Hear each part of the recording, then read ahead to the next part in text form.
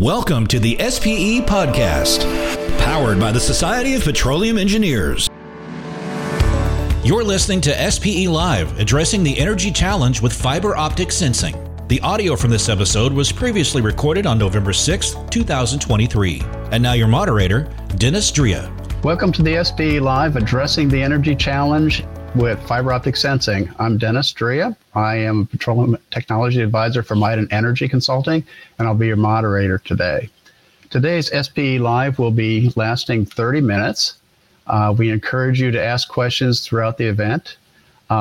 Before starting our conversations, I'd like to invite you to attend the SPE workshop that's coming up on February 20 to 21st, 2024.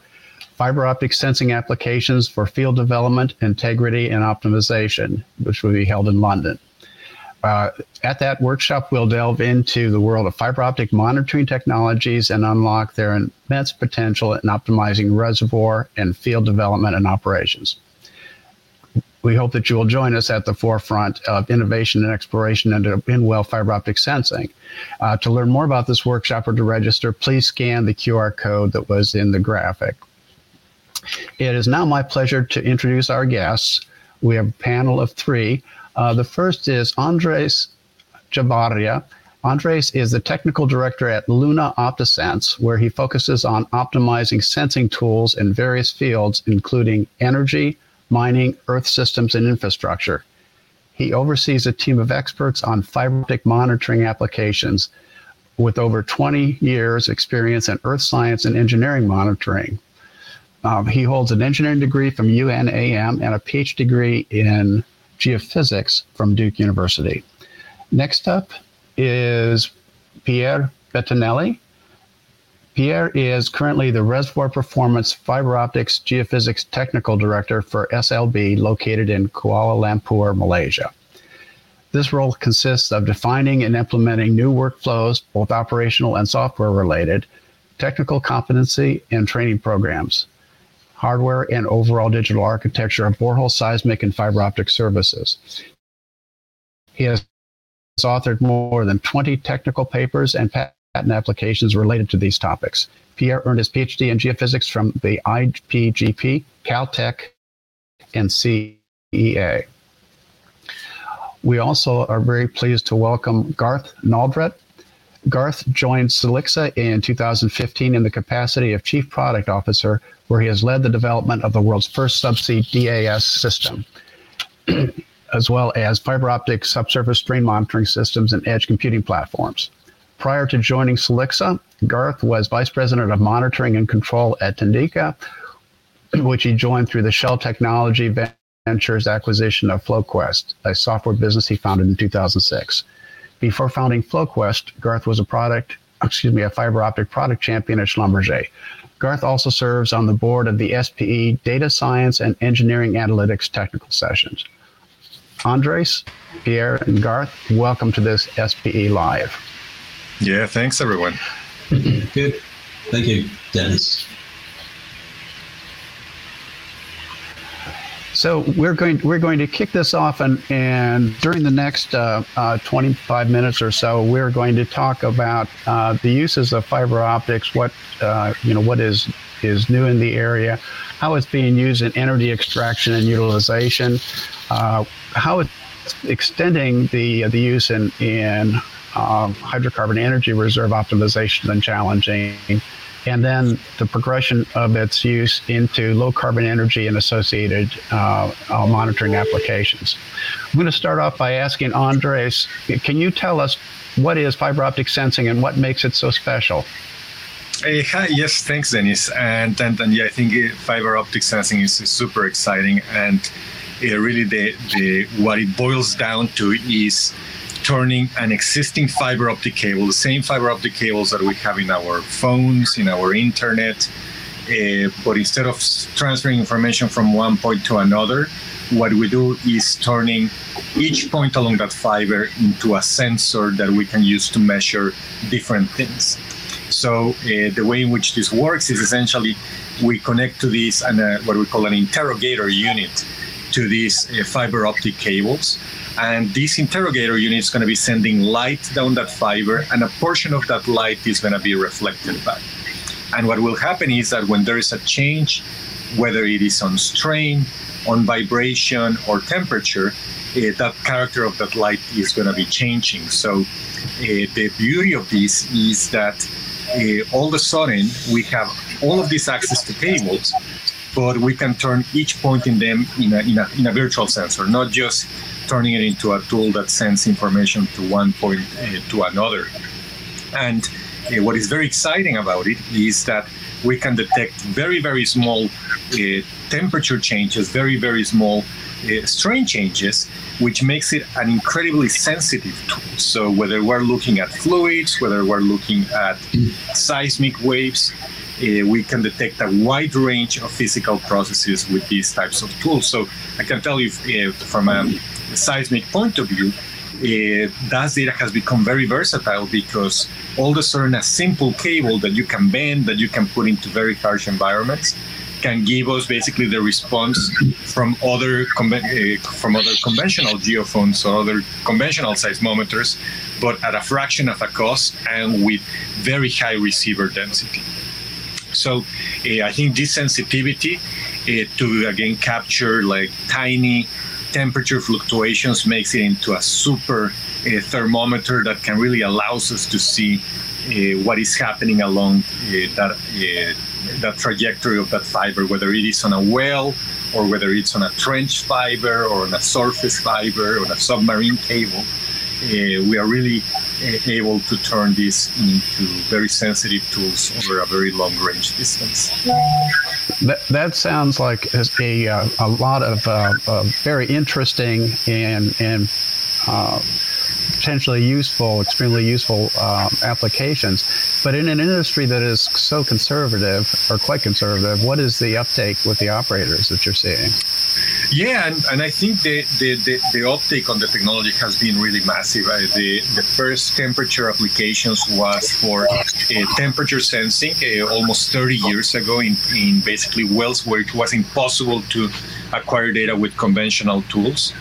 And again, nowadays there's entire instrumented fields that have fiber optic embedded in them that allows us to monitor the production, to monitor injection processes.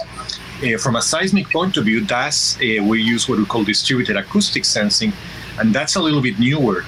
That started almost 15 years ago when we were essentially monitoring pipelines over very long distances to look things for leaks or look for people who may be tampering with the pipeline.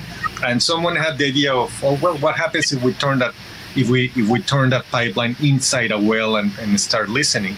And we started to record seismic waves. So now DAS has become the go-to technology to do seismic measurements inside of wells. And it really has replaced in many places conventional geophone technology to acquire seismic. And of course, seismology and earthquake applications have really taken off by using this type of technology. So increasingly more and more assets are making use of these tools, not just for temperature, but also acoustic and strain sensing. So as new processes are introduced, new challenges arise. New technology and technology enablers help meet these challenges. Pierre, could you give us some examples of these? Yes, thanks, Dennis, and thanks, Andres. So I would like to extend a little bit on what Andres covered already on our side, but also importantly on the software side. So first, let's discuss about fiber optic hardware. So we are now enabling acquisitions which were not even discussed in the past due to logistic issues, such as shutting wells, removing completion to running all geophones. Now with permanent fiber, we can perform such acquisitions without any deferred production. And this is very important thanks to the development on production noise removal during the production. Enabling time-lapse VSP for reservoir monitoring, but also compartmentalization to optimize production. On the other side, as Andres mentioned, we also have temporary deployment capabilities, allowing us to acquire seismic also almost transparent to rig time. So which also fit to everyone's objectives on sustainability by reducing acquisition time and therefore CO2 emissions. So this is enabled by the hybrid wireline cable, which embed the fiber optic strength. And this is also, and here I'm not talking about fiber in metal tube, but really fiber that is embedded into the cable for a best transfer function in order to optimize the data quality. Andres mentioned also about the interrogator box. I would like also to just mention that the interrogator itself is also improving on the regular basis. I'm used to say that it's like the same trend as iPhone, with a new improved version every 6 months to 1 year, which is also contributing to the overall improvement on the technology. Now, as I say, moving to software side. So we have a three subcategory, I will say, the pre-acquisition software, the acquisition software, and the post-acquisition software. So these three subcategories allow us to provide a full end-to-end solution to achieve the objective. So let's go into more details by starting with the pre-acquisition software. So knowing what we can expect is a critical step. And we need basically to do a pre-survey modeling and to get capabilities to assess the image coverage. So as an example on seismic, considering also the cosine square analysis because fiber optic amplitude recorded is linked to the cosine square of the incident angle at the receiver location, so at the fiber optic location. We can also perform DAS acquisition to assess the coupling of permanent cable, as coupling will be also a key for seismic acquisition. So we need to know which interval is well coupled to the formation to determine what will be the outcome of DAS acquisition. And such operation should be performed while you install permanently the fiber to optimize your chance of success. Coming back weeks or months later will be too late to react to the fiber installation. On the acquisition side, there is also a very important key enabler that will be the QC in real time, the acquisition waveform. Source-driven mode, therefore, acquisition will allow us to cross-correlate and stack in real time. So this is also a critical aspect for the successful acquisition, as you cannot wait for weeks to QC the operation. So real-time aspect is very important, and software enables this QC in real time. Another important aspect for source-driven mode acquisition is the volume of data. So you may know that DAS acquisition generates terabytes of data per day while recording in continuous mode.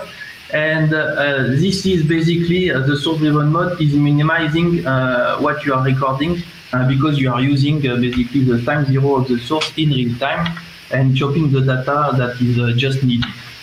Finally, moving to the post-acquisition side on the software. So the synthetic creation has been a key enabler to optimize the turnaround time, allowing interpretation to take a critical decision quickly. So let me provide you two simple examples from simple to complex. So for example, viscoelastic modeling is in one of the key edge enabler. So we can now invert and perform in few minutes the VP and Q attenuation profile thanks to the fiber optic acquisition automatically without any human intervention. So without any picking, you can now get a VP and Q attenuation profile. So this is quite important to mention.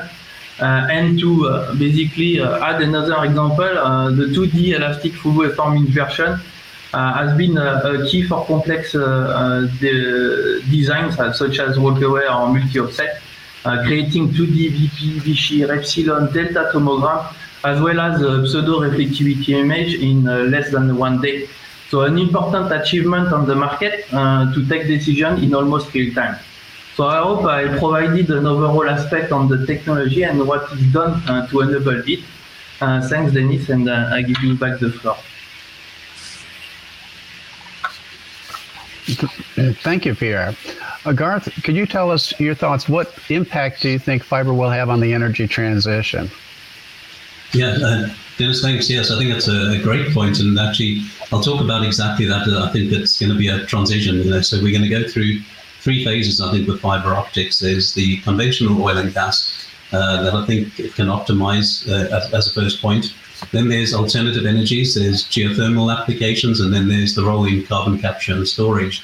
So I think each one of those fiber optics has a role in it. And I'll start off with the conventional oil and gas. And I mentioned that as part of the energy transition because we will need conventional oil and gas for many years to come.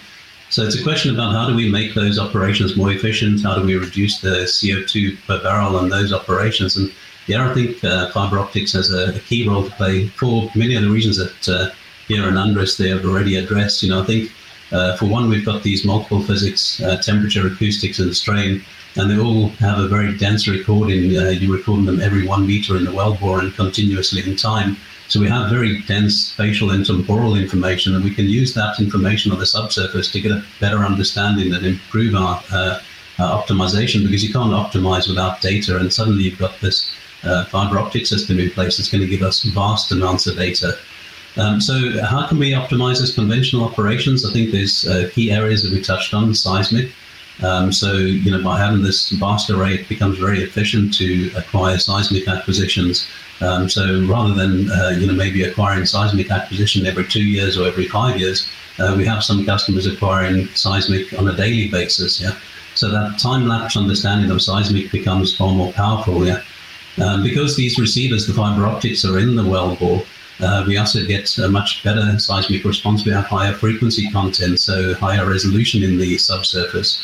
So that gives us a much better map of that subsurface. We're able to better position the wells, target our drilling programs, and understand how to optimize there. So I think in the seismic aspect, there's huge benefit. Then there's production optimization, and with production optimization, we can look at things like artificial lift. How can we use it to optimize artificial lift? Better use that lift energy. So things like gas lift, understanding how the gas lift valves operate and understanding which gas lift valves are operating at one time, when do they need replacement. Fiber optics has shown great case studies and potentials here.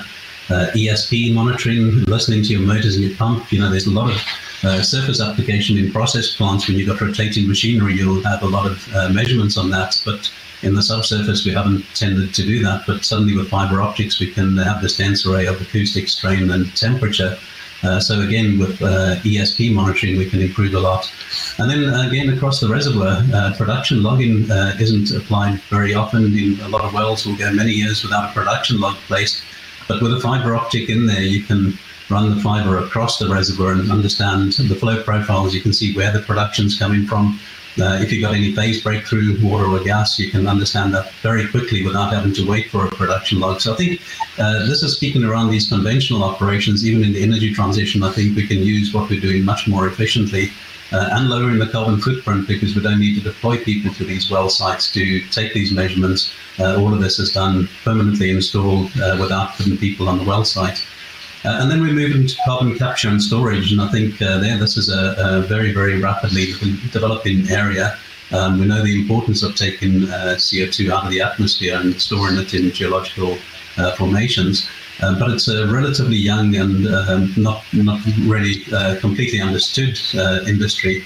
And I think fiber optics has a key role to play there, one for around regulatory requirements, but making sure that we injecting the CO2 safely, that we're not causing any events that cause the industry to slow down or stop. So I think kind of making sure that there's good integrity during the injection, making sure that the CO2 stays in place. With fiber optics, we can monitor the movement of the CO2 plume through the seismic techniques I explained previously. We can listen to induced seismicity to make sure, as I say, that there's safe injection of the event. So I think in the CCUS industry, we're really seeing a great uptake of fiber optics to make sure we can do this safely and efficiently. And then on the alternative energies, geothermal, I think, again, that combination of DTS, so we can understand the thermal transfer in geothermal fields, understand the injection and production process. For the distributed acoustics, we can understand the stimulation of the reservoirs. We can efficiently design the wells, the spacings, how far apart they are. So I think in those three key areas, fiber optics has got a big role to play in the energy transition space. Dennis, thanks.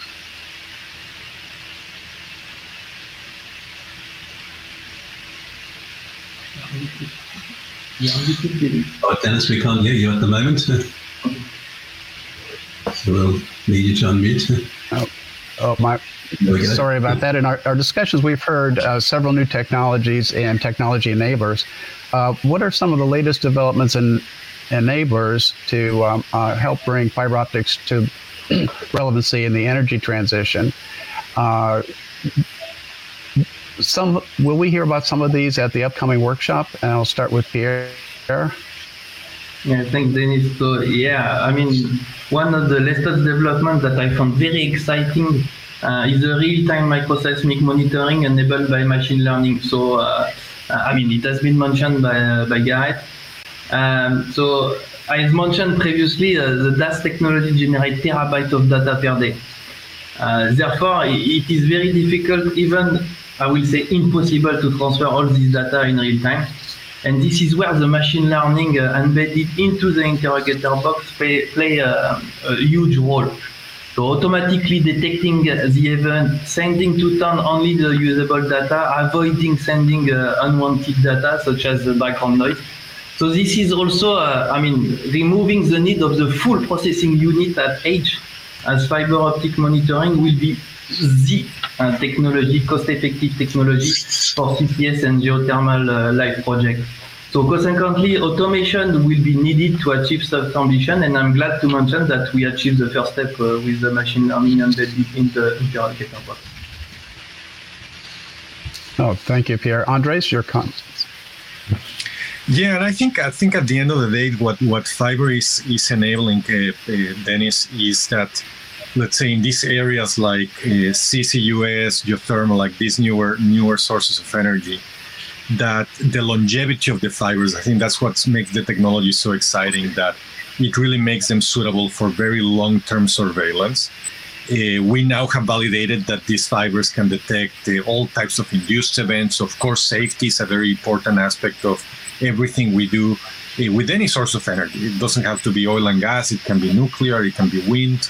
We want to make sure that our operations are safe. And I think the ability of having a sensor like a fiber that can last for, 2,500 years, and you can continue to use it. And now that we have validated it against conventional tools, I think really should bring peace of mind to society, to our regulators, that we have basically the tools to monitor things, to monitor the process, to monitor the operations that we are conducting in our reservoirs. Certainly, as you're injecting things into the ground, whether it is water to generate geothermal resources or CO2 for storage, we want to make sure that it is conducted safely. So I think fiber optic technology does provide that type of sensing capability that allows us to really keep track of what we're doing.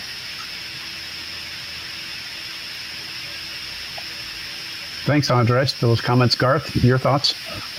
Yeah, I think sort of probably to wrap up some of the thoughts that particularly Pierre and Andres have captured over there, I think it works hand in hand very much with the data science and engineering analytics applications. You can't do data science without data, and wellbores traditionally haven't had a lot of data installed in them. They've had one pressure temperature gauge. Suddenly we've got this vast amount of data, so it really supports data science applications. But also we can't use fiber optics without data science, as Pierre mentioned there. There's vast amounts of data. We've got to use tools that are efficient. Touched on artificial intelligence, being able to automatically detect and identify data. I think that's going to be very key. Digital twins, these can be a lot more efficient if we're using some measurements to constrain the digital twin rather than the optimization. So I think that part goes hand in hand. And then also the visualization. I think the efficient visualization technique so that we can effectively mine this data will be a very important part too. Thanks, Dennis. Great. Thank you, Gareth. We'd like to getting close to the ending here, and I'd like to open up to some questions. The first one we have is from Steve Matthias, and the question is: a lot has been said about distributed sensing. What are the thoughts on the use of discrete optical sensors as well for a complete optical system? For example, pressure and temperature sensors, flow sensors, and 3-component seismic sensors. I can take a stab at it first. And certainly I think okay, great. distributed sensors are very important because they provide us, again, a very wide aperture of linear assets, whether it's a well or a pipeline. But of course, point sensors, they are going to be giving you an absolute measurement. Oftentimes, we need other types of sensors to complement our measurement. So I don't think we are fully replacing a lot of conventional point sensors, but really enhancing and basically providing a wider illumination. But I think conventional gauges, some certain types of flow meters that really can allow us to separate certain types of signals will still be important for different types of aspects in our asset monitoring. Great. Okay. Gareth, you want to extend? Yeah, no, I can also add to what Andres has said there. I think if you make an investment of installing fiber optics into the wellbore, then I think the point sensors add a tremendous amount on top. And in the same way, if you were running a production logging tool, you would ideally put as many sensors on that production logging tool as you can. If you're running a permanent system, you want to put as many sensors as you can there, including point sensors. Now with pressure temperature sensors, if you put optical pressure temperature sensors onto the cable, of course you can potentially remove the electrical cables in the well. So again, it makes sense to go to an all optical system.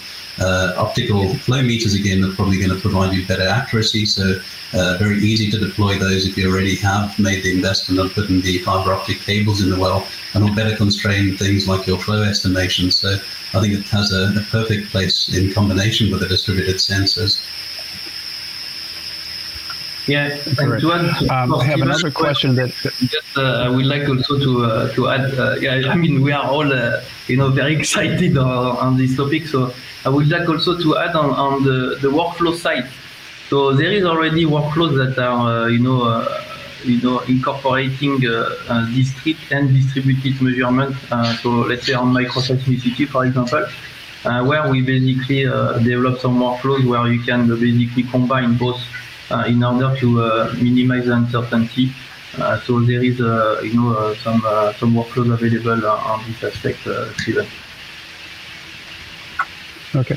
We have a question that's come in from Daniel Hinger. What is the maximum temperature rating of the fiber optic systems currently in the market that can be used in the geothermal applications? About 500 to 700 degrees, Dennis. Yeah, they are high temperature fibers that will go up to that. Okay. Degrees Celsius, that is. Yeah. We have a. Okay. That's quite impressive temperature range. From Doug Walser, can you talk about industry improvements related to distinguishing fiber optic strain inside the fiber's protective casing from strain caused by movement in the surrounding rock or tubulars? So it's a question about strain transfer and what are you actually able to pick up the rock strain from something that is isolated by several layers? I can take that one, and I'll go ahead. Take any from my colleagues. There are a couple of systems that have been installed for measuring rock strain, compaction, subsidence type measurements. There's good transfer from the rock onto the cable, particularly if it's casing conveyed systems. So yes, these systems have been around, and I think a handful of these systems installed, and some of them have been published as papers. Yeah, now if I may add just one comment on that, is that now we understand that different types of fibers may transduce certain signals a little bit different. So oftentimes we may couple temperature and strain, but now we have special fibers that can basically separate more of the pure strain response. And the same, not just the fiber, also the interrogators that can track absolute strain versus absolute temperature. So increasingly we're doing a very good job at separating signals of interest depending on the application. Okay, although we have other questions, we're pretty much out of time. So I'd like to just wrap this up and thank our panelists for and also and for attending. To consider joining us in February. Fiber-optic sensing applications. That's February 20 to 21st. Thanks, everyone, and we'll see you next time. Yeah, thanks, Dennis. Talk to you soon. Thank you everyone for joining, and thanks for the SPE. Thanks for the invitation. Thanks for listening to the SPE Live podcast. For more content, visit the SPE Energy Stream, the industry's digital pulse, at streaming.spe.org. If you enjoyed today's show, don't forget to subscribe and review. Join us next time on the SPE Live podcast.